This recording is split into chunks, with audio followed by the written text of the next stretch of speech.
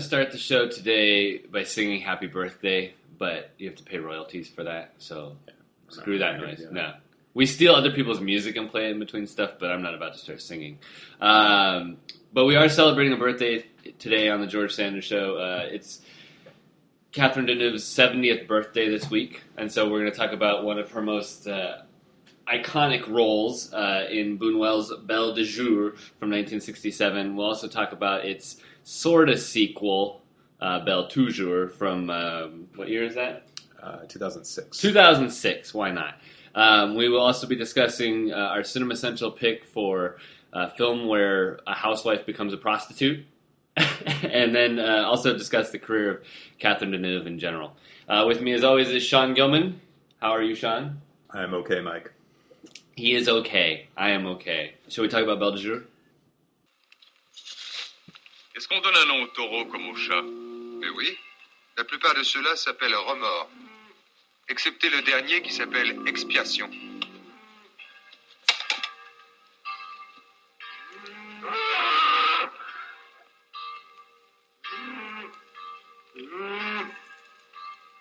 Quelle heure est-il? Entre 2 et 5 heures. Mais pas plus tard que 5 heures. Et ta femme va bien? Très bien, merci. Où est-elle? Là, à côté. Tu veux lui dire bonjour? Avec plaisir. Comment ça va, petite ordure? Alors, tu vas bien, espèce de traînée? Vieille roulure. Fumier. Annulé. Pur infime. Fais la timone. Expérimentrice. Bouchasse. Pierre! Pierre, je t'en supplie, arrête, je t'aime, Pierre! Alright, that was a clip from Belle de jour. Catherine Deneuve plays a frigid housewife who kind of has a sexual awakening when she decides to enter a life of prostitution, unbeknownst to her husband. Everything. Sean and I were talking about this before the show started. All the posters for this movie and the little taglines you see say things like "sexy" or "an erotic journey" into something silly like that. A young woman said, "Erotic journey from Milan to Minsk." Yeah, Rochelle. And it's funny because this movie obviously is about sex, but it isn't sexy. Not really, and that can be subjective, and maybe it is for the anonymous reviewer from the Seattle Times. but for me, the movie is much colder and kind of darkly comic than it is sexy. I agree with you. Even though Catherine Deneuve is a very sexy woman, she's very pretty.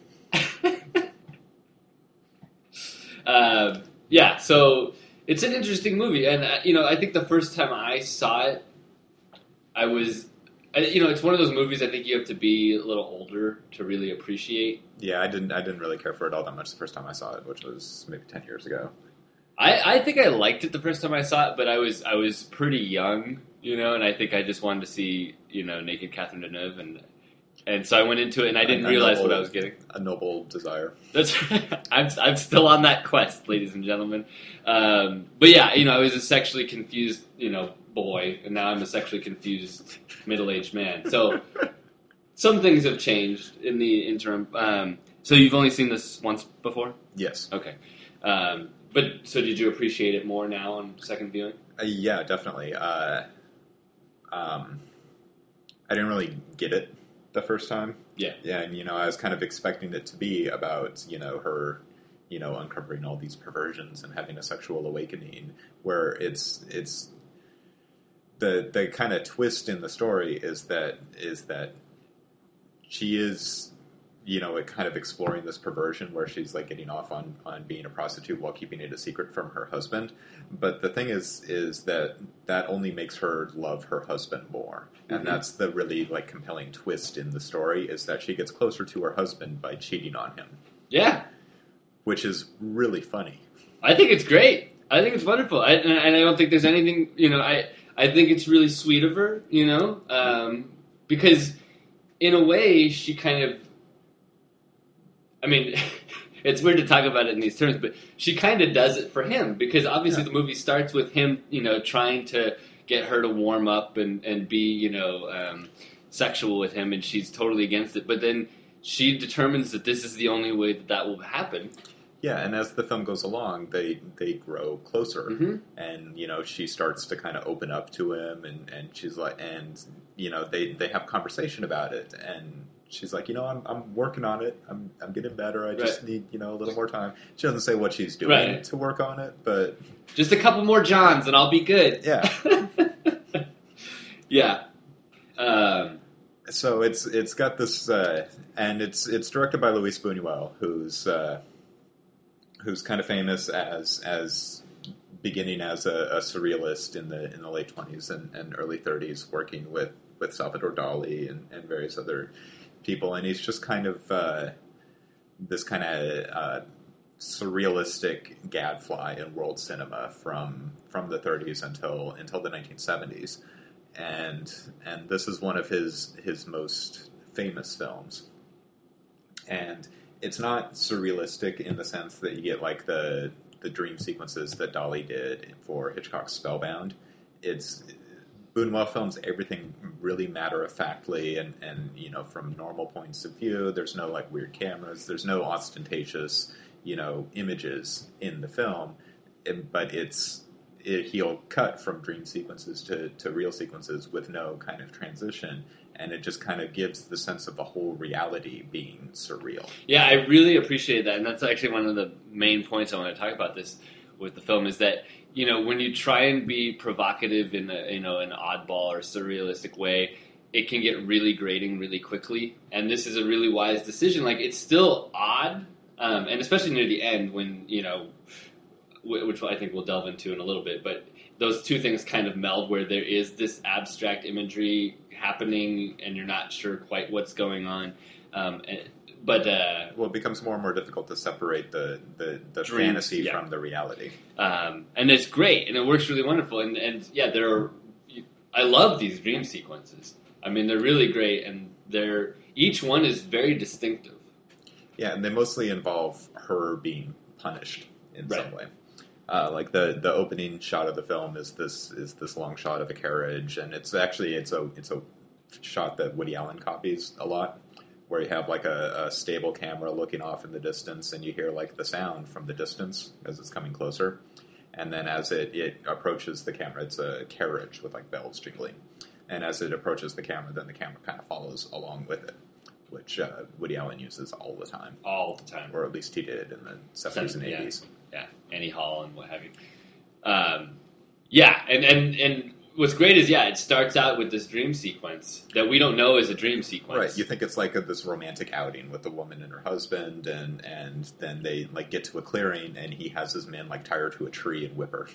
Well, I love it. I wrote it down because it's so funny because it changes on a dime. They're huddled together in the back of this carriage with their arms around each other, and they say these, gooey things, I love you, oh, I love you more, or something like that. And then in like a split second, all of a sudden, he's got these guys whipping her and raping her, and it's awesome. Put that on your movie poster, ladies and gentlemen. It's odd to say that it's funny, but it is. Yeah, no, maybe that makes us horrible people. Probably. Yeah. I think that's Buñuel's point. Actually watching this movie, I was like, man, men are the worst. I mean, it's really an interesting, because obviously she's the main character, but it's actually really more of it's a portrait of these different, damaged men too. Especially in the prostitute place. What do you call it? The brothel. The brothel. You can see I'm very familiar with these places. den of sin. You get these little vignettes of these guys, but the best one is the scholarly guy. That you meet. I think it's 3 of her customers, and the first one is the professor, and he has this. The first one's the candy guy. The candy, oh, that's right. Yeah. The first one's like the fat businessman. Yeah. He's like kind of slobbering and really gregarious. The second one is the professor who has this like domination fantasy that he wants her to enact, but nobody told her the rules of it, so he gets rid of her, and then they like the madam has her spy on it, so she'll figure out what's going on. My favorite is the Japanese guy who doesn't speak French, but he has this mysterious box, and he opens up the box and like shows it to the girls, and there's something like buzzing It's inside very of it. annoying buzzing. And one of the girls like shakes her head, is like, no, I don't want any part of that. But Catherine Deneuve is totally into it. Yeah, what's great about that section is afterwards the maid comes in, and she says to Catherine Deneuve, who's like laid out on the bed just like wrecked. The whole room is trash. Yeah. There's like lamps overturned and drawers and clothes flying everywhere, and Deneuve is like face down, and the maid is being very sympathetic. She said, "Oh, it must be really hard doing what you do," and then Deneuve gets up and she's smiling, and she was like really into it. Yeah. Anyway, we're just gonna recount the whole movie. But no, I think this movie is really wonderful. I really responded to it this time. And I think every aspect of it is just great. The dream sequences, the direction. And Deneuve, too, she's really wonderful because she makes these incremental changes where you actually, in the beginning, she looks very frigid, very cold, and she plays it that way. Not in an over the top sort of way, but as she kind of, warms up over the course of the movie. That's one of her great strengths as an actress, and we'll talk more about her later. But she's fantastic at being cold and icy. Right, but once she kind of blossoms, she does it in a very organic way that I totally believe in. It's really great. Yeah, I think she does both sides of that character really, really well. So we should talk a bit about what we think this movie is kind of saying about relationships between men and women, and because it's kind of fascinating because a lot of these stories about housewives who become prostitutes kind of set up this very simple dynamic between like a Madonna and a whore, and there's like 2 ways to be a woman, and it's also a kind of an anti feminist kind of scenario where like women who are out working are prostitutes and they should be in the home. But it's also the flip side of it is that the women who are leaving the home are leaving a very like structured patriarchal setting and going off and making money on their own. So it's also kind of pro-woman. I don't know that Buñuel, you can fit him onto this kind of feminist or anti-feminist spectrum. He just I don't think he wants cares to about kind that of at all. blow it all up. Yeah, exactly. I think that's his ultimate goal, and that I think he's not a partisan. He's not gonna take sides on any thing really, except for the anarchy, and if I get any kind of sense from him, he's just kind of anti any kind of categorization or any hierarchy or any kind of organization of people into groups. Mm-hmm. Whether that's him being anti-rich people in like Exterminating Angel or Discreet Charm of the Bourgeoisie, which are kind of skewering the upper class, or in Viridiana, where the poor people are just seen as just totally amoral, agents of chaos that come in and destroy this woman's life. Similarly, I think he thinks all of the men in Belle de Jour are really fucked up, but I also think that he thinks the women are too. Oh yeah, I think he'll take on all targets, and I think that's what's really great about his stuff is that he's not really pushing any sort of agenda except for chaos, Right, and I think he wants to kind of expose hypocrisy, and wants to like not so much put forward a truth, but just kind of strip down all the layers of artifice that we build up around ourselves and our society. Yeah, no, most definitely. I don't know that he has like a positive, this is what is actually true, though. It's more just a kind of a breaking down. Yeah, absolutely. I don't think he comes to any conclusions. I don't think he shows an alternate path necessarily. He's just like, this is stupid. Yeah, like I don't think that he is recommending that all of the frigid housewives out there go get jobs as prostitutes. Well, you never know. Right? No, absolutely. There's actually, well, talking about his other work. The scene that reminds me of his other work the most is when she goes to the estate of the one guy, the guy that's into like necrophilia or whatever. Like he makes her dress up. A very rich guy picks her up and takes her to his house to enact a religious ceremony, is what he calls it. Right. And he has her dress in this long black veil and lie in a coffin. And he talks to her like she's his daughter. Yeah, it's really gross. and then he kicks her out. Yeah, then he throws her into the pouring rain. But as soon as it gets to that mansion, that estate, it reminds me of Verdiana and those other films where he likes to just the kind of the utter decadence of the aristocracy. He's a duke. Exactly. Yeah. So those touches were nice, and I liked those. I don't know if they're callbacks, but those things that reminded me of his other stuff are really cool. We should talk about Michel Piccoli's character because that'll become important in the sequel. I have a theory about his character. He plays the friend of Deneuve's husband, and he's very much a kind of lecherous, idle rich guy, and he's got a thing for Deneuve, and she finds him really creepy. And then, but at some point, he gives her the address of the brothel, which kind of gets the ball rolling with her new career. And then, towards the climax of the film, he comes along and actually goes to the brothel and finds that she is there. And at the end of the film, which we're going to spoil, he deal with it. He goes to her house and tells her that he's going to tell her husband, who has been shot and is now paralyzed. We should get into that part too at some point, but yeah. He's going to tell the husband what she's been doing. And his rationale for it, I think, is really, really clever, which is that the husband is all depressed because he's paralyzed and now his beautiful young wife has to take care of him. So he wants to even the moral score between them by letting the husband know that she's actually kind of a tramp. Yeah. He doesn't want her to think that she's just this angel. Right. Staying by his side because she's really guilty. And his theory is that then they will be able to act like equals. Like he'll be a burden on her, but maybe she deserves it. Right. This is the price she's paying. So then their relationship will be happy. Whereas if the husband continued to not know it, they would be on this unequal setting. Yeah, his character is very interesting. Husson.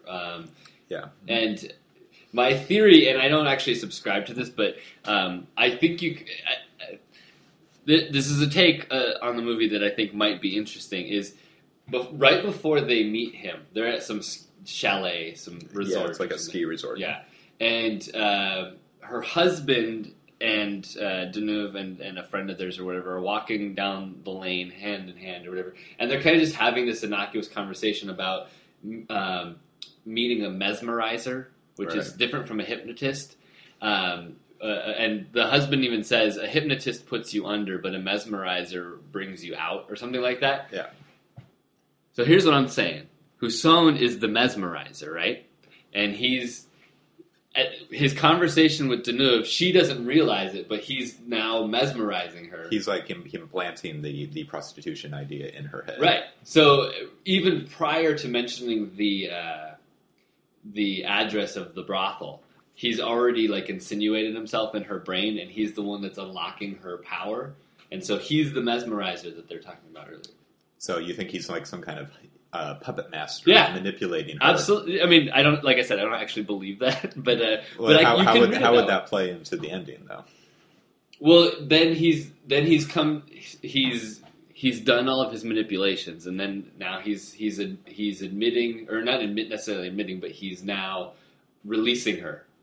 He's letting her go from his clutches, and now she just has to deal with the destruction he has wrought. And I mean, even if he wasn't the mesmerizer, he's responsible for a lot of this destruction. I mean, right. As throughout the movie, he really does some damage. I mean, he's a total ass. I mean, I mean, he's an interesting character. We'll talk about the character more in Belle toujours, because he's the central character of Belle toujours, and I think there's a lot of interesting things going on there, and we'll talk about that later. Okay. You wanted to talk about the young... I want to talk about hipster vampire Cillian Murphy guy. With like That's who he looks like. He looks like Cillian Murphy. He looks exactly like him. With gold teeth. I was thinking he looked like Adam Driver from Girls. I don't know who that is. No, he's totally Cillian Murphy. I love that character, and that he seems like he's a vampire, like out of time. Like he just can. He wears this long black trench coat, and he carries. He's a cane. very gaunt, very thin. He's a lot like a lot of characters from French cinema in the '60s, like Jean Paul Belmondo would play, or Alain Delon. He's kind of this kind of gangster type tough guy, but he has this look that is almost supernatural. Yeah, certainly. You know, my favorite line in the movie might be when she I think it's the first time they sleep together, and she's embracing him afterwards, and she feels this scar on his back, and she says, "Was that from a knife?" And he said, "Maybe." I don't know. I've been stabbed many times by many different kinds of things. That could have been a knife. But anyway, his character is really interesting, and it kind of, you know, once he appears, the movie kind of takes a left turn in a way, because he falls for her. He's kind of above it all. You know, he actually pushes her away at first because she has a birthmark, and he doesn't want anything to do with her. Right. And he's kind of this, I don't want to say pure, because he's, you know, this... Of all of her clients, he's the one that's most attractive to her, and she thinks that maybe she might be falling for him, but really, she loves her husband. She does, but his character falls for her big time, and he gets very jealous, and since he's a thug, he doesn't really know how to deal with that, except for, you know, basically shooting her husband, and then running down the street and getting shot. I think his character really... is like a stick of dynamite, you know, in the last act of this movie. And I think... Well, in pretty much every way, he's the opposite of her husband. Yeah. He's aggressive, and he's dark, and he's violent and scarred, whereas her husband is just kind of this ideal, you know, rich doctor who's really nice and really solicitous and is just an all-around patient, great guy. Yes. So you can see what attracts her to Michelle, the ruffian. Right. Yeah, and I love his look. I love the way he plays it. Like even when he's in the background in a scene, you kind of can't take your eyes off him. You know, there's the scene where there's some sort of deal taking place in a restaurant. And Marcel is his name, not Michelle. Sorry, Marcel. And he's sitting in the back of the frame, and there's kind of this deal taking place, but he's just sitting there with his like hand on his big long cane, and he's got this big, you know, James Franco and Spring Breakers grill going on, and he's just a menace to society, and I think it's awesome. Yeah, he's great. He's played by Pierre Clementi, who I don't know if I've seen him in anything else. Well, he's kind of like Max Schreck, you know? You don't want him to be in anything else, you know? Because he's some sort of vampire, you know, that's just haunting cinema. Oh, well, I'm sorry to say that he has had a long career. Damn it. Well, I'm not going to watch any more French movies just so that I can avoid seeing him in anything. Okay. We see these flashbacks of Deneuve's life, like from when she was a kid. Yeah, there are a couple of flashbacks which maybe kind of explain her perversion. Like she appears to have been molested as a young girl, and then there's also the one where she's in church and she refuses to take the wafer. Yeah, we assume related to the molestation, her finding her own self unclean. Right. I don't know what I have to say about that. It's not really developed. It's not really given as a rational explanation for her frigidity, but it's certainly understandable that might be a part of it. Well, yeah, I like the fact that the movie doesn't really, you know, it kind of throws that out there, but it doesn't have some sort of psychoanalysis, you know, some guy explaining or some way of being like, this, A happened or B happened because of A, or whatever. Well, if anything, it shows just kind of the callousness and exploitativeness of men in her life. Not just, and even the ones that aren't actively exploiting her, just kind of ignoring her. Like the priest isn't helping her. He's just like, why won't you take communion? Right. So, it's in becoming a prostitute, she's in a weird way taking control of her own sexuality by choosing to submit to the various men that she's working for. Yeah, and I don't think that's necessarily a radical idea. I mean, I think a lot of sex workers, use that's their idea of what they're doing is they're taking control. And it's inherently contradictory because they're taking control by being submissive. Yeah, by choosing to relinquish all control as opposed to having that control taken from you. Kind of blows my mind. So on the Buñuel specter, does this how does this line up for you? It definitely moved up from the first time I watched it. I've seen maybe half of like the big Buñuel movies, like Exterminating Angel and Discreet Charm of the Bourgeoisie, probably my favorite, and Un Chien Andalou, his first short film with it's great with Salvador Dali. Viridiana is really good too, and Simon of the Desert I also like a lot. I think that was the one he made just before this one. I haven't seen that one. That's a good one. It's really funny. But there's a whole bunch of really acclaimed Buñuel movies that I haven't seen yet. Yeah, I'm the same way. I mean, I've seen the two, like you said, I've seen the two collaborations with Dali, and they're both great. I think they're wonderful films. I should revisit them at some point. And I've seen Viridiana, which I like. It's probably my least favorite, but I really enjoy Belle de Jour. I think it's a really solid, complete kind of picture, Yeah. No, I think that's it. And I think with that, we're going to listen to a little Françoise Hardy. Yes. Un jour que dans la rue, seul je me promenais, un garçon inconnu, soudain m'a accosté. J'ai fait celle qui n'entendait rien, ne voyait rien et ignorait. Mais ça a raté, le lendemain par hasard, comme je me promenais, je l'ai sans retard, venir me relancer pour le décourager. Je lui ai parlé de moi sans arrêt, mais ça a raté. Il m'a dit que faites-vous ce soir, et il a si bien insisté que jusqu'à minuit et plus tard, ensemble, oui nous avons twisté.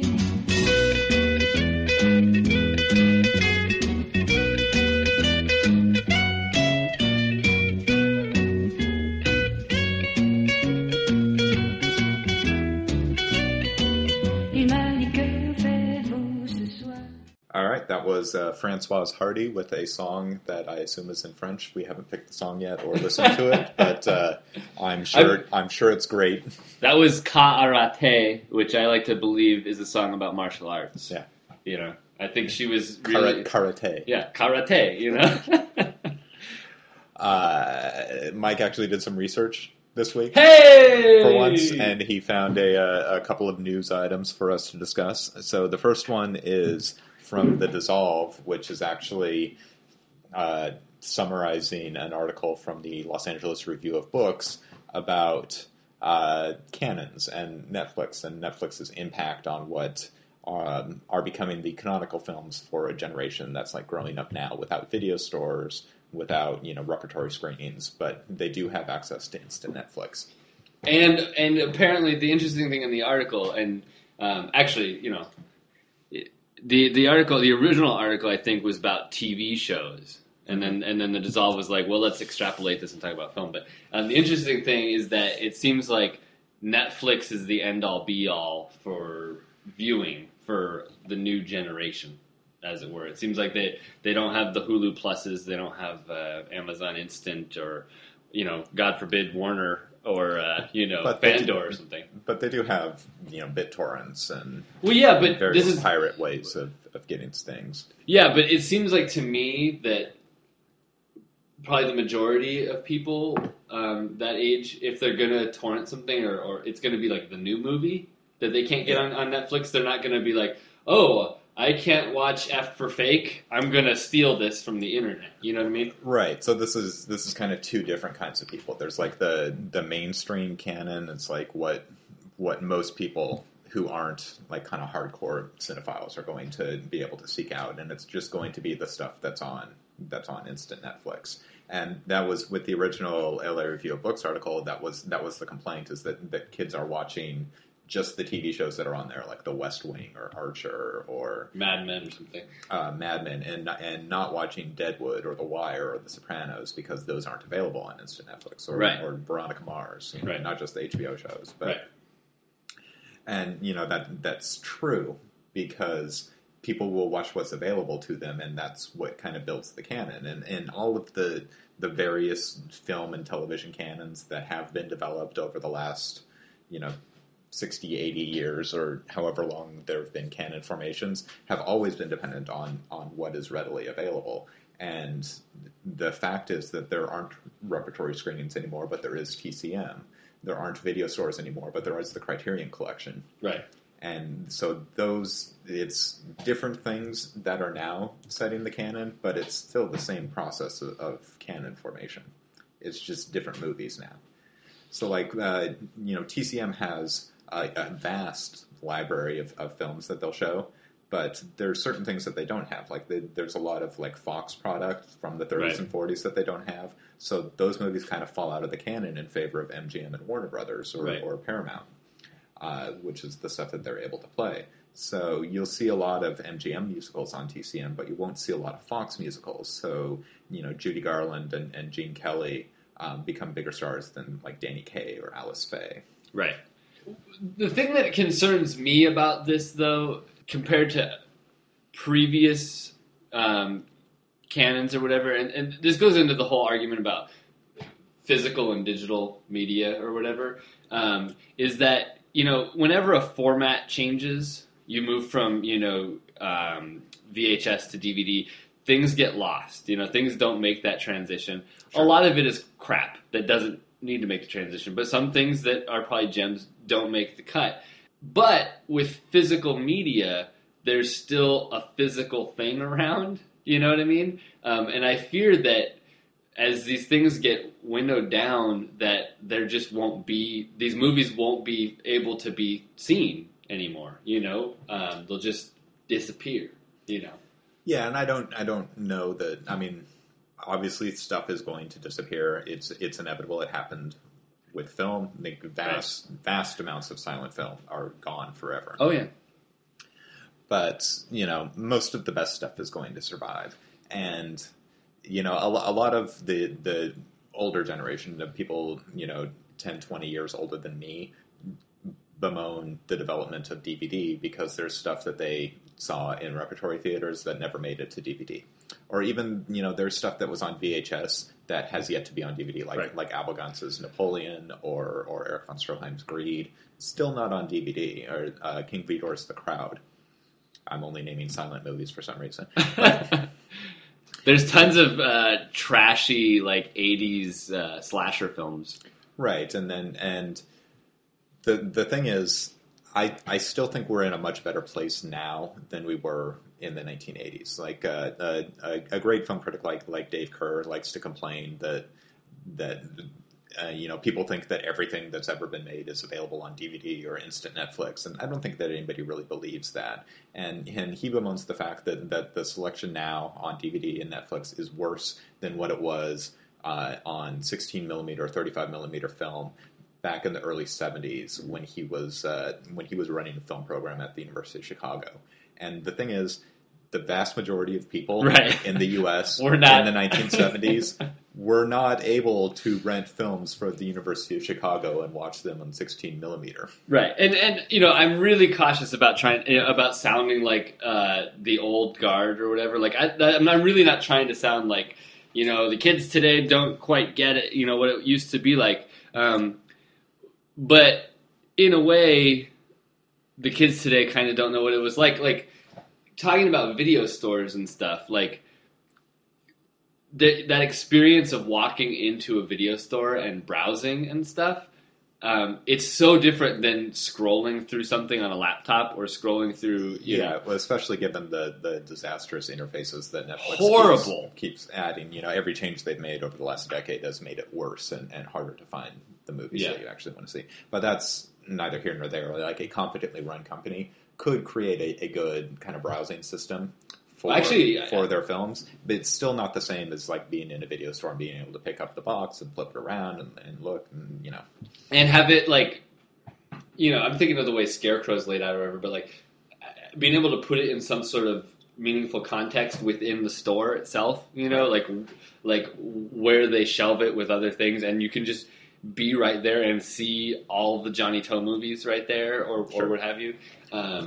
And Johnny Toe is a great example of this because he's a director who has a few films available for streaming. Like, I think the First Election and maybe like a couple of the more recent ones like Vengeance or Life Without Principle. On Amazon, all that Johnny Toe has right now is Vengeance, Don't Go Breaking My Heart, and Romancing a Thinner. Yeah. So really like the most recent movies, and they give kind of a skewed view of what Johnny Toe was like, and for a long time Exiled and the Election movies were on instant Netflix, so those are the movies that people were seeing.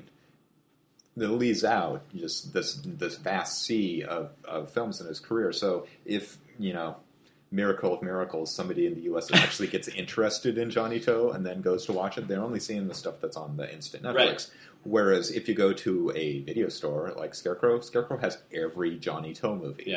And you can rent them all and watch, you know, the romantic comedies, the silly, really bizarre and kind of bad early stuff, and along with the, you know, the more contemporary gangster movies. Right. And it's interesting, like, to think of in 10 years from now, what films are going to kind of rise to the top, and filmmakers are going to rise to the top partially on the fact that they're just more available. You know, like you were saying about Danny Kaye or something like that, falling by the wayside or something like that. Like, I think in that article that kind of started this conversation, they're talking about how the top 10 films in AFI's list of best American films ever made or something like that are not available on streaming or whatever, and so they're going to be underseen. And obviously those lists are, you know...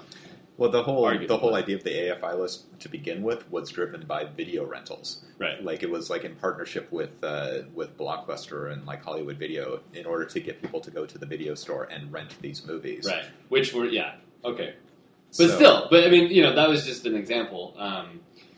But, you know, like, if Vertigo is not streaming, you know, some kid in the middle of nowhere is not going to see it, you know, and that's, you know, kind of sad. Yeah, I mean, and you know, you could say the same thing about the fact that like movies aren't on network television anymore. Like growing up, I saw a lot of of movies, you know, Killer Clowns from Outer Space on PBS or just on like the Saturday night movie or something. Yeah. And they don't show movies that way anymore. But you know, people who, or if they do, they just like butcher the hell out of them. Sure, but the people who are going to be interested in Vertigo are going to, you know, find some way to get Vertigo, whether it's getting the disc from Netflix or whether it's stealing it from the internet if it's not available from streaming. Yeah, but I don't think like the Hitchcocks of the world have to worry. So much. I was just an example. It's more like your Luis Buñuel's, who like a lot of his films are available through the Criterion Collection, but not at all, you know, a total sampling of his career. Like, I don't think any of his Mexican films are on Criterion. So, you know, you see the late French movies like Belle, jour or Discreet Charm of the Bourgeoisie, but you're not seeing Los Olvidados or The Criminal Life of Archibaldo Dela Cruz or like his Robinson Crusoe movie. Well, so that's kind of, you get a skewed picture of Luis Buñuel as a filmmaker because you're only seeing a few. Well, and I think that's kind of what's happened to Orson Welles is that, you know, outside of, you know, Citizen Kane and then his performances in stuff like The Third Man or something like that, you know, all of his other stuff is really hard to find, you know, except for, I mean, F for Fake you can get. Is on Criterion. Yeah, but like, where are you going to see Chimes at Midnight? Where are you going to see, you know... Yeah, and that has a lot... That has more to do with, like, the family dynamics of Beatrice Wells and Oya Kodar. And... I'm just saying that if all of a director's work was available, Sure. his stature would be different. Like, people look, the kind of common view of Orson Welles is that he's a failed genius because he made this one movie and then he disappeared forever. Sure. And that's not the case. He was kicking ass the whole time, but nobody knows it because they can't watch those movies. Yeah. That sucks. It does, but they can watch those movies if they go to a video store and rent them. Right.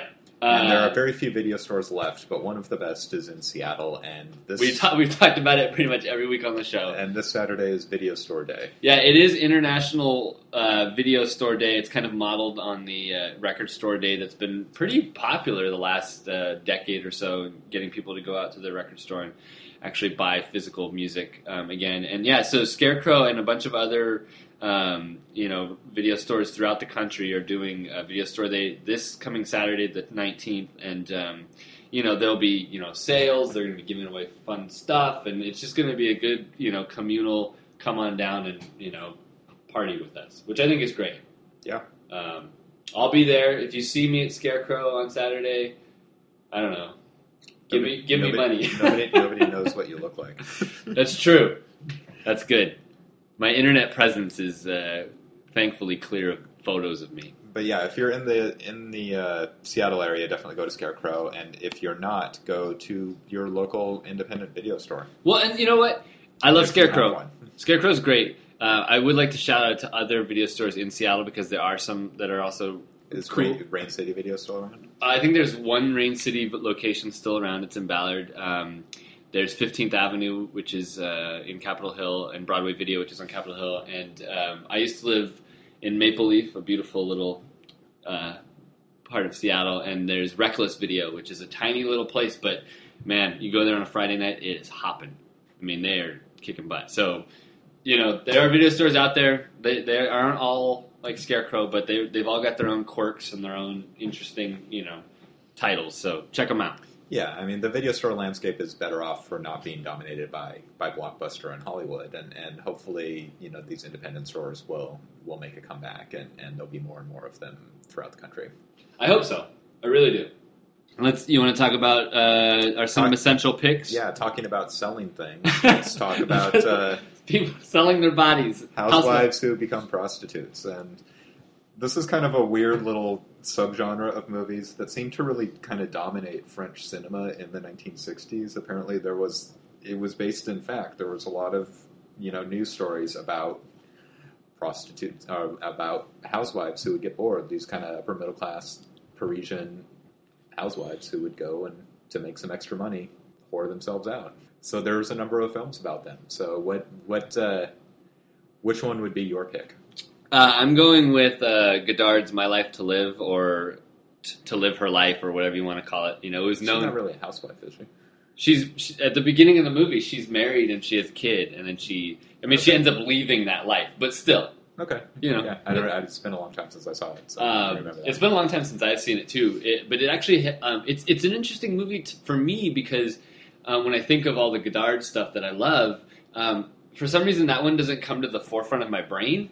But when I see the title, I'm like, oh my god, I love that movie. Like it's actually probably one of my favorite Godard movies. But for some reason, I just when I'm rattling off Contempt and all those other great films, Band of Outsiders and stuff, it doesn't come to the forefront of my brain. But I saw it at SIFF maybe 6 or 7 years ago. I think they were doing a mini retrospective on 35, and it was the first time I'd seen it, and it was just fantastic. And anyway, being early 60s Godard. It stars Anna Karina as the prostitute, and it's shown. There's these 12 episodes that occur throughout the movie that kind of show her living her life, and it's got some really great Godardian stuff. There's some really jumpy machine gun edit stuff. She goes to see The Passion of Joan of Arc. That's true. It's really the most famous scene in the film, and it's really great. And it was. I saw that before I saw Passion of Joan of Arc, and I think I went out and watched that like a week later, just because Godard, just nailed it. Sure. Showing it in the movie. So that's my choice. What did you pick, Sean? I don't know eligibility-wise because you used Jean Dielman before, but that's really the first one that came to mind. Yeah. But I figured, that's already the essential... What did you use that for? I use that for loneliness. Yeah, it's the essential loneliness movie, so it can't also be the essential housewife who becomes a prostitute movie. It was the first movie that came to my mind, too, and I was like, I can't pick it again, although I'd love to, but yeah. So my pick was another Jean-Luc Godard film, which is 2 or 3 Things I Know About Her, in which Marina Vladi plays a housewife who, after she sends her kids off to school, drops the kids off at daycare, and the husband goes off to work, she goes to a brothel and spends the afternoon working in the brothel, and then she comes home, and that's just kind of her day. And it's a late Godard film as opposed to My Life to Live, so it's a lot more kind of digressive and kind of anti-narrative. Like, there's very little plot, and it's not about her in the way that, like, Belle, jour is about Severine and her life. Right. And a lot of it is, my Drug War Blu-ray is arriving. Where was I before I started talking about Johnito? You were talking about, so it's late 60s Godard. Yeah, so it's much more kind of foregrounding the moviness of it, and a lot of the soundtrack is just kind of Godard whispering, like, these kind of gnomic aphorisms into the soundtrack, and kind of pointing out that she's an actress, and she's playing this character, and then he asks her, and, there's, like, a weird segment with, like, 2 guys doing a radio show where they're reading lines out of different books, and it's all kind of funny and weird, and it's, like, this in-between phase with Godard where he was still kind of tied to kind of the narrative conventions of his earlier films, which are even then were unconventional relative to like Hollywood films. But it's getting more into the kind of essayistic kind of film that he would begin making later on in his career. So, is it better than Made in USA? Yes. Okay. It's definitely better than Made in USA. Which, I like all of the 60s Godard films. I like all the Godard films, but Made in USA is probably my least favorite. Yeah, that it's my least favorite, too, easily. And it actually put me off of Godard for a while, because, you have that honeymoon period where you watch the big-name ones, and you're like, oh, yeah. And then you kind of start getting into the ones that are a little more difficult. And that one was that was brutal. Well, Godard's not easy. And like the earlier films, it's easy to kind of fall in love with Band of Outsiders or Pierre Lefeu. They're really kind of charming, and like A Woman is a Woman is just a blast. But the later films are much more challenging, and they're never really quite what you expect. And they gain in rewatching and in thinking about them in ways that most films don't. Yeah, I mean, I'm not against them. Like, I like Weekend. I don't love all of it, but some of that later stuff I think is solid. I need to really move beyond the 60s with Godard and get into his later stuff and contemporary stuff too. Yeah, I mean, it's difficult to talk about Godard because there's so much kind of Godard reverence out there. It's like everything he says is absolutely genius, and that's, I would say, like half the things he says are genius, but he's always interesting. Yeah, absolutely. And I think his movies are a lot more fun if you don't take him as like the voice of God. Like if you just take him as like this cranky old Swiss guy who's like obsessed with Hollywood and the Holocaust. Right. What's your favorite Godard movie? Pierre Lefeu. Yeah, that's a good pick. Well, talking about French icons. Somebody who never worked with Jean-Luc Godard. Oh, yeah. I didn't think about that. At least so far as I know. Prove us wrong, world.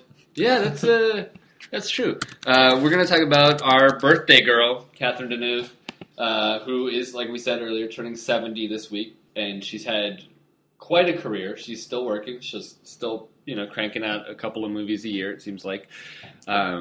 What was your first exposure to Catherine Deneuve? I'm not sure. It might have been Repulsion. Nice. That's a good one. That's a good. I saw Repulsion in Boston. I was visiting a friend, and he was in law school, and so I went out to the video store. And while he was in class, I would just sit in his apartment and watch movies. So I'm alone in this empty apartment in a strange city on a snowy afternoon, and I watched Repulsion, and it was the most disturbing thing I had ever seen. It's she plays a young girl who may be somewhat developmentally disabled, or she may just be kind of repressed, and she is left alone at her apartment while her sister and her sister's boyfriend go out for the weekend, and she slowly like goes insane and has all kinds of like weird, terrifying visions. And yeah, I think that was an unpleasant experience watching that movie. But Deneuve is fantastic in it. Yeah, I mean she's great in everything that I've seen her in, and I haven't seen too much of her. Talking like we were about Godard, I haven't seen too much of her later stuff. There's the stuff that really made her an icon and put her name on the map. Which I've seen and really responded to. I think the only thing I've seen her in recently, and this isn't even recent anymore, was Dancer in the Dark from your favorite director. Yeah. Well, she was in The Hunger. I haven't seen The Hunger. Tony Scott's vampire movie. Yeah. That's a must see. She's in Pola X, which I tried to get you to watch this week, the Leos Carax movie, but you nixed it. I didn't nix it. I mean, before I'm kind of regretting that decision now because I bet you Pola X is better than Belle, toujours, but we'll get to that in a second. She's in the last two Arnaud Desplechin movies, Christmas Tale and Kings and Queen, both of which I like a lot. Yeah, I really want to see those. I've heard really great things about those. She plays the mom, like kind of the matriarch of the family in A Christmas Tale, and she's pretty terrific. She has this great scene with Matthew Almeric where she's like his son and he's whoa, this movie's crazy. He's her son, and he's kind of a disappointment because he's a little crazy and unconventional, and they have this like conversation where she's like, "Yeah, I never really liked you." Nice. That's got to be hard coming from Catherine Deneuve. Yeah, she's terrific. My favorite of hers are the Jacques Demy films, the Umbrellas of Cherbourg and The Young Girls of Rochefort, which she starred in with her sister Françoise Dorléac shortly before she died in a car accident. So it's kind of great to see like the two of them together having fun in this really bright, colorful musical. Yeah, Umbrellas of Cherbourg is my pick for her best movie, which it's also the movie of hers that I've probably seen the most. I saw it. The best screening I ever saw of it was at the Castro Theater in San Francisco. I got to see a gorgeous, beautiful, brand new print of it maybe 15 years ago, and it's such a one of a kind movie going experience. That movie, yeah, it's one of my favorite movies. It's just so great. Yeah, I mean, if you haven't seen The Umbrellas of Cherbourg, do yourself a favor. Yeah, check it out. And if it's not streaming on Netflix, just buy it. Yeah, blind buy it. You'll be happy. It's worth the $15 to $20. Is it on Blu-ray? I don't think so. It'd be a good Blu-ray to have. It would. Criterion should get on that. Yeah, it should be part of the canon. Yeah, come on now. Well, yeah, Catherine Deneuve. I mean, what do you think about her as an actress? Like, she's odd. I mean, like I was saying, she's really good at playing cold and kind of icy and removed. Like she doesn't ever really seem quite human. Like she always seems like she's better than us. Oh yeah, she is. She's above it all, but that's okay because sometimes you have people that have that persona and you just want to punch them in the face or something. But Catherine Deneuve, I think the mystery there is essential, and I think that it, at least for me, it really works. And I think that I'm always fascinated when she's on screen. Yeah, I kind of compare her to Anna Karina, who kind of broke through at the same time in French cinema, and Anna Karina is much more relatable. She seems like she's more playful, more one of us. Yeah. She's more fun. She's but Deneuve is just kind of this kind of ice queen. Yeah. Yeah, no, definitely. And I mean, I don't think it's necessarily that she's like limited as an actress. It might just be like the nature of her physically. She just kind of seems more sculpted. Oh yeah, definitely more perfect. Yeah, absolutely. But I think that's totally worthwhile. I think I think she can coast on that the rest of her life. It's cool with me. I'll dig it. I think she's great. Yeah. Happy birthday. Well, with that, we're gonna talk about a movie that she's not in, Much to your disappointment. Much to my dismay. The semi-weird kind of maybe sequel to it. So here's a clip from Belle, toujours.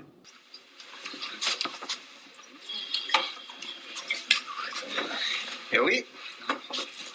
Mais avec tout ce que l'on voit par ici, on peut aussi bien dire que ce sont des anges.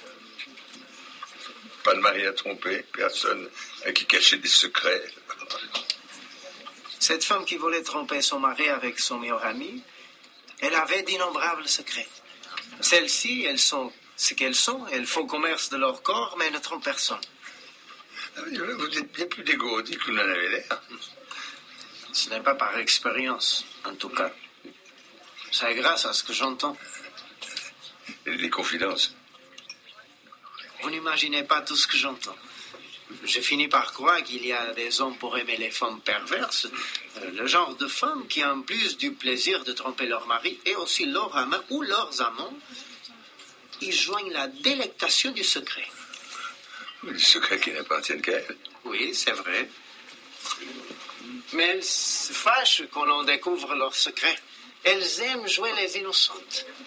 All right, so Luis Buñuel was an old man. When he made Belle de Jour, he was 67 years old. He was born in 1900. He lived to be 83 years old. He died in 1983, 30 years ago. Manoel de Oliveira is still making movies. He was born 8 years after Luis Buñuel. He will turn 105 in a little less than 2 months. Manoel de Oliveira is 8 years younger than Luis Buñuel. He's 13 years younger than John Ford.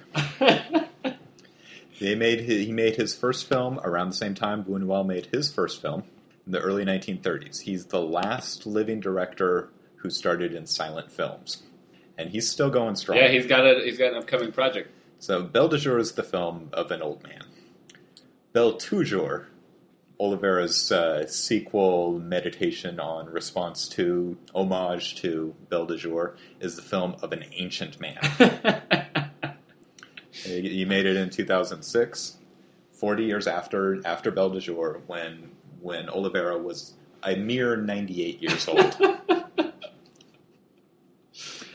And it's very much a film about an old man. It follows Michel Piccoli's character, Hassan, from the first film, played by the same actor again.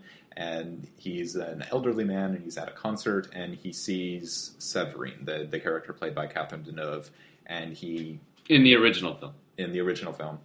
She's played by Boule Augier in this film. And he very much wants to talk to her. So much of the first, 2/3 of the film, it's barely over an hour long. First 2/3 of the film are basically him kind of following her around Paris as she's trying to avoid him and he's trying to track her down. In the meantime, he tells the story of the first film, or at least his version of the story of the first film, to this nice bartender that he meets who supplies him with whiskey and listens to him, and they chat about the story. So the film is both the story of the chase of Hassan trying to reconnect with Séverine, but it's also the story of the bartender's reaction to the original film, and the bartender is kind of playing the role of us as the audience in kind of interpreting the story and saying, well, that's awful, that's really weird, people do all kinds of strange things, don't they? Mm-hmm. I really enjoyed this movie, and you hated it. I hated this movie. So tell me why. I absolutely hate this movie. I don't know why this movie was made. I can't even comprehend that you could get all these people together and make something so inert and stupid without any thought in it, and it's just a waste of time. But thankfully, it's only an hour and change. I mean, it's really short, so I appreciate that. But there's no point for this movie to exist. I think it cheapens the original film. I think I would have hated this movie even more if I was a little bit younger, because now I can separate the two. Now I can be like, it's its own entity. It doesn't have to reflect on Belle de Jour. In the past, I probably would have been like, I'm not going to get into what I would have thought before, but this movie was a waste of of everything. A waste of time. Okay, so this movie is it's like 70 minutes long. Yeah. A tenth of this movie is the opening scene where they're filming the symphony, and we see Hassan looking over and seeing Severine or whatever. That's a tenth of the movie. Is just him sitting there. And I don't mind movies that take their time or whatever if there's something to say or to do. This movie didn't have... It was... Oh, God. I'm trying to temper myself here. So you were bored? I was... Okay, no, I was watching it. I enjoyed the performance. I thought it sounded cool. Yeah, but then cool. Just film a freaking symphony. Like, Plus he does. There's long shots of the orchestra at work. Yeah, I know. But it has no bearing on anything whatsoever in this movie, and yet it takes up a tenth of the movie. And then, like you said, the next, like, half an hour or 40 minutes is him following her, and she doesn't want to see him. And you know the thing that annoyed me the most about this movie? It's very minor, but you know what annoyed the hell out of me about this movie? Is the fucking concierge and the bartender. These are the worst employees ever, because, I mean, the bartender, he's okay, but the concierge, he gives out information that you wouldn't, like, if I was staying at that hotel, Regina, whatever it's called, yeah, and I told the concierge I didn't want this guy to know where I am, and that freaking guy tells the guy, like, right afterwards, oh, she went that way. Right. And Severine is trying to leave the hotel, and they cross paths in the elevator. Like he goes up just as she comes down, and she goes to the front desk, and the concierge is like, "Hey, this guy's looking for you," and she says, well, "Don't tell him where I am. I'm leaving." And then Michelle Piccoli comes back down, and she's like, she wasn't there, and the concierge is like, she's right over there. Yeah, well, and before that, but even before that, like, he shows up, like, I work at the library. We're all concerned about privacy here, and he shows up and he's like, I'm looking for blah, blah, blah. And the guy's like, oh, room 227, just go on up. And it's like, what? I could think of a number of reasons why that would be motivated, though. Like, your objection seems to be that he's just a terrible concierge. Well, no, I'm nitpicking here, but... I mean, the fact is that Piccoli is an old man, and people tend to be trusting of the elderly. Fuck that! The fact is that Piccoli bribed him. He gave him a large amount of money. He's a very rich man, and rich men tend to get away with everything. And third, he's a man, and she's a woman, and men tend to stick together. Well, that your arguments are making me even more mad for that. I mean, it's a very minor thing. It's just one in a long string of things I hated about this movie. Okay, let me ask you this. Let's turn it on to you for a second. Okay. Do you think this movie could, like, if someone went into this having not seen Belle de Jour, could they appreciate this movie? I don't know why that is possible, but I can't imagine it. Okay, now, for me,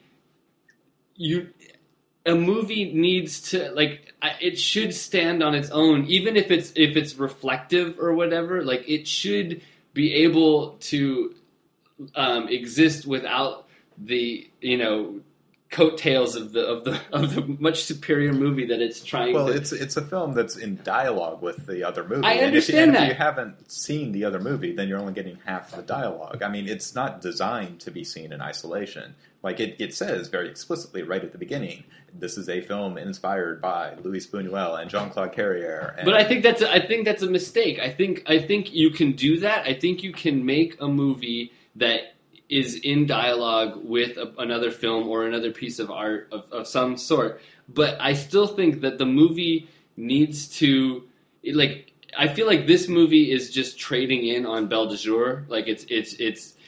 And would you listen? Would you watch a version of Amadeus that didn't have any music? Yeah. See, I wouldn't find that interesting at all. Why is Mozart interesting if not for his music? But you can make a movie. Let's say that it was a rights issue. All right. Let's say it was a rights issue. You couldn't get the rights to Mozart or whatever. Or okay, here's an example. Okay, Gus Van Sant's Last Days. Right. It's a movie that's thinly veiled as it's Kurt Cobain. Right. It's the last days of Kurt Cobain's life. Right. There's no Nirvana. There's no music. There's no Nirvana music in this movie. You know. Sure. But it's still a fascinating portrait of a person. Yeah. You don't need to hear "Smells Like Teen Spirit" to be like, oh, now I need to care. I care about this character because he wrote this pop song or whatever. This movie to me, it's I call it a wisp. Like it's so fleeting. It's light, but I like that. I don't get it. Okay, so what did you get out of this movie? Like, what in this movie like engaged you intellectually and sort of? I like the bartender. That character, that actor, is in a lot of Oliveira's movies, and I just kind of like him as an actor. But I like his interactions with Piccoli, as Piccoli is telling him the story of the first film, and he's telling him a skewed version of it, and the way that the bartender is responding to it is the way that we in the audience might interpret Belle de Jour. And we're, thinking of various theories and, why did she do this? What is her motivation? What does this mean? What does it say about society as a whole? And also I like that Piccoli's version of the story is not exactly what we saw in the film, because in his version of the story, her motivation is all that she actually wanted to sleep with him.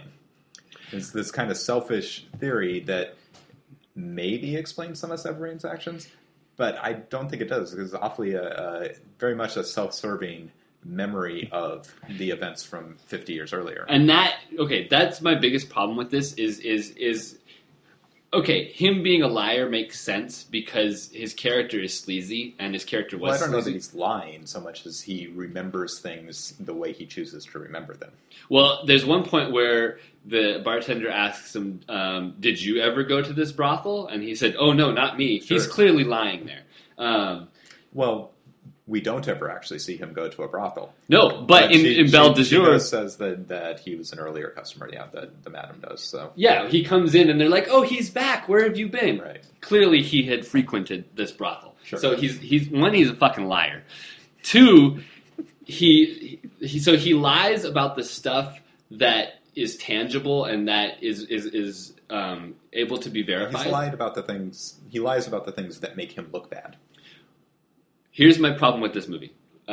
So he lies about stuff that can actually be verified in some fashion.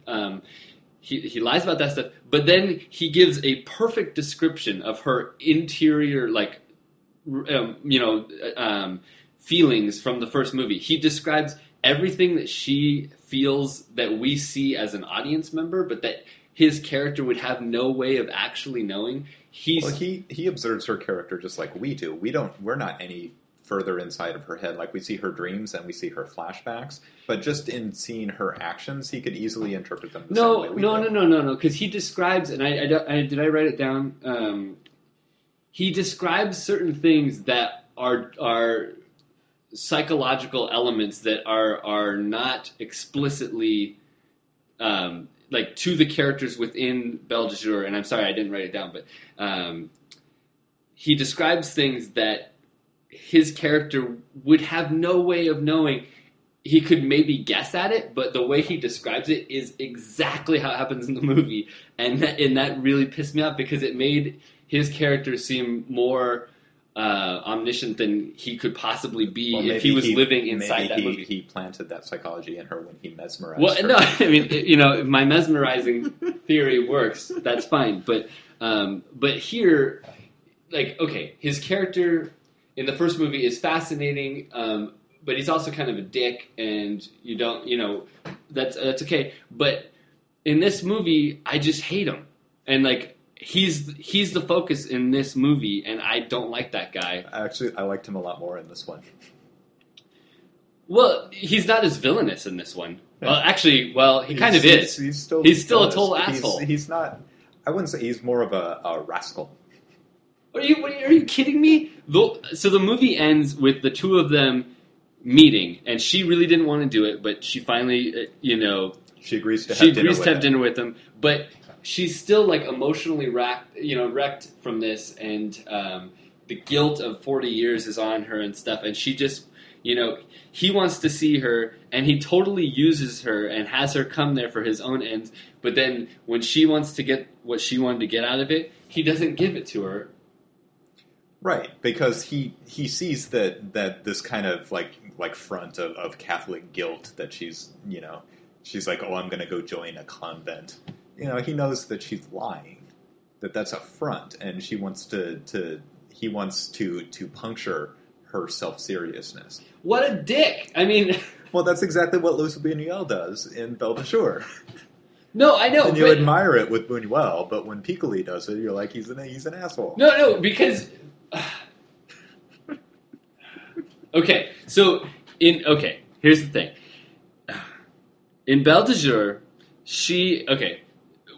we focus on her character, right? And her character is the main focus for this movie, and we kind of see the trials and tribulations, and she's really trying to find herself, and she kind of, in a fucked up sort of way, she kind of, blossoms and finds some sort of peace to a degree at some point in the movie, even though by the end of the movie, because of this character, things get all weird again or whatever. But the whole point of the movie of Belle de Jour is not to watch her suffer, and then ultimately see him destroy her again.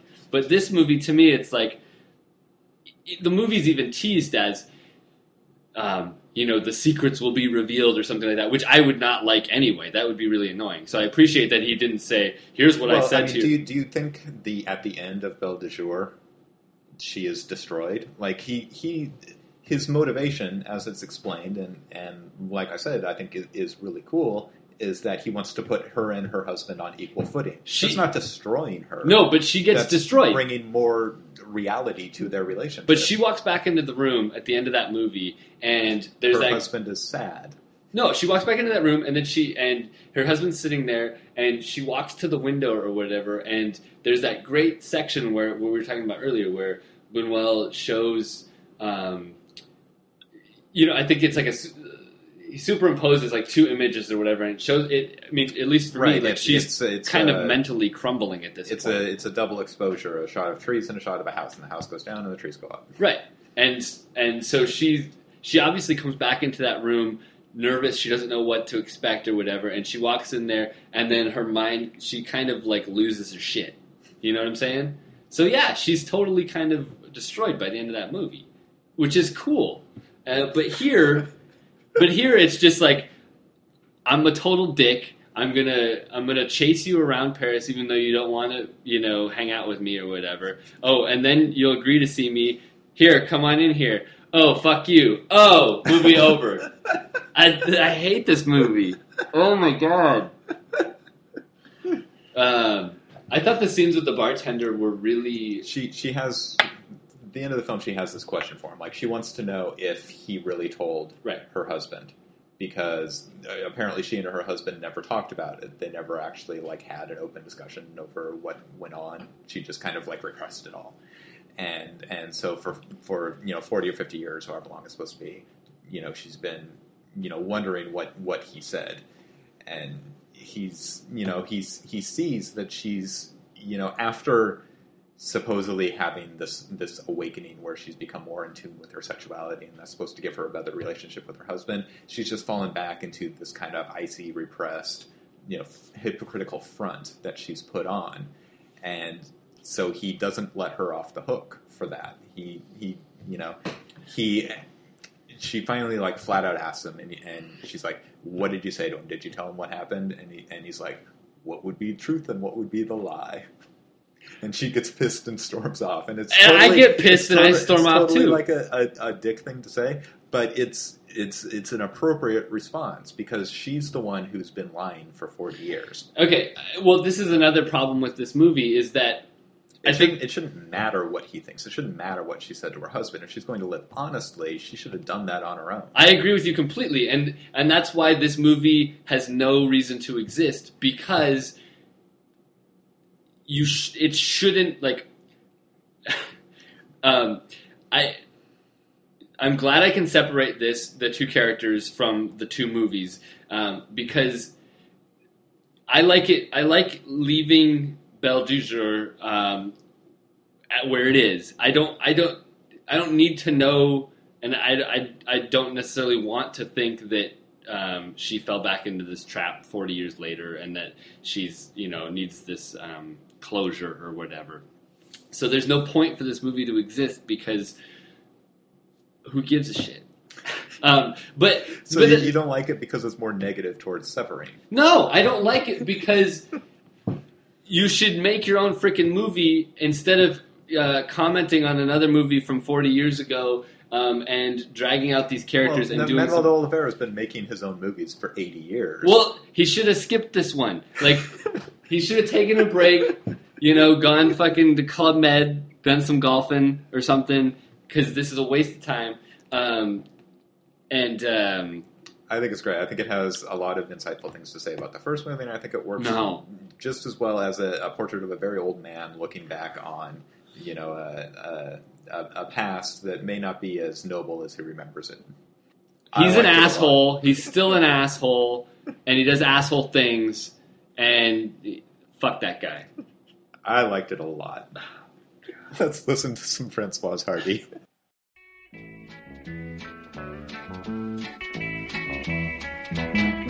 On ne sait pas comment ça finira et puis combien de temps ça durera, car on sait seulement que l'on se plaît. Sera-ce toi ou moi? Lequel des deux qui premier partira? Pour le moment on ne s'en occupe pas, puisqu'on se plaît, on se plaît même peut-être bien. Oui, qui le sait, peut-être qu'un jour, toi et moi ça ira plus loin, et ce sera le grand amour. Oui, mais peut-être aussi que tu me quitteras pour une fille plus jolie. Ça peut arriver, mais pas aujourd'hui, puisqu'on se plaît. Te ferais-je du chagrin? Me poseras-tu le premier un lac? All right, so that's our show for this week. Mike's got to go home and cool down. I need to take a cold shower with a toaster. Next week on the show will be our Scary Cat Halloween episode. We're going to talk about Edgar G. Ulmer's The Black Cat, starring Bela Lugosi. And Boris Karloff. And Paul Schrader's remake of Jacques Tourneur's Cat People, starring Natasha Kinski. That's right. From 1982. And also next week we'll be talking about Bela Lugosi, and we'll be picking our essential cat. Cinematic cat. Cinematic cat, ladies and gentlemen. Only the best on the George Sanders show. If you're in Toronto this month, you should be checking out the Claire Denis series at the Lightbox. They're going, I think it's a full retrospective of her films, and it's been going on already. You've already missed Beau Travail, which is my favorite of hers. But coming up this Tuesday, the 22nd, which is actually Catherine Deneuve's birthday, is I Can't Sleep, which is a pretty good movie. I saw that a couple weeks ago. And then later on, they're playing Friday Night, U.S. Go Home, L'Intrus, and Trouble Every Day, which I think are both good Halloween movies. I don't know. I'm hoping they are, because I just rented them from Scarecrow. And then, they got 35 Shots of Rum and then White Material that's ongoing through the middle of November. So Claire Denis, a fantastic filmmaker. You should all check out her movies. Yeah, I should see more Denis. I've seen Friday Night, and yeah, I should check it out. Well, if you are kind of near Toronto, if you're in Chicago, you should go to the Music Box Theater. They're doing a series, I think it starts this week, called Werner Herzog Feats of Madness, and they're showing a bunch of Herzog's acclaimed films, Fitzcarraldo, and Burden of Dreams, the documentary about making that movie, Strozek, Signs of Life, Casper Hauser. But the one I'm telling people to go see because we're gearing up for Halloween is they're running Nosferatu, his remake with Klaus Kinski, who is the father of Nastasha Kinski. There you go, tying it all in. And also Isabella Adjani from Ishtar. There you go. It's a great movie, and I think they're playing it most of the week at the Music Box Theater there. Yeah, I think it goes through the 24th of October. So go check it out. Yeah, that's a great movie. It's a lot of fun. It's a movie that supposedly had no reason to be made, but is interesting in conversation with F.W. Murnau's original. But it stands on its fucking own, Sean. Oh my god. Doesn't need to stand on its own. Yes, it does. No, it doesn't. Oh. Why should it need to stand on its own? It's such an arbitrary rule. Take it away, George.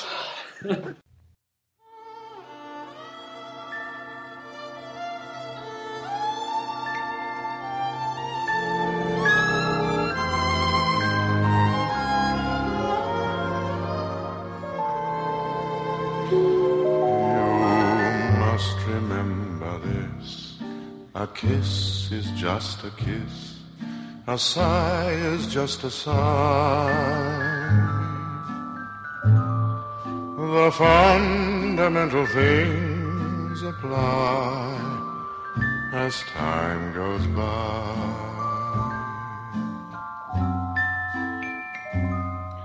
And when two lovers woo, they still say I love you. On that you can rely. No matter what the future brings as time goes by.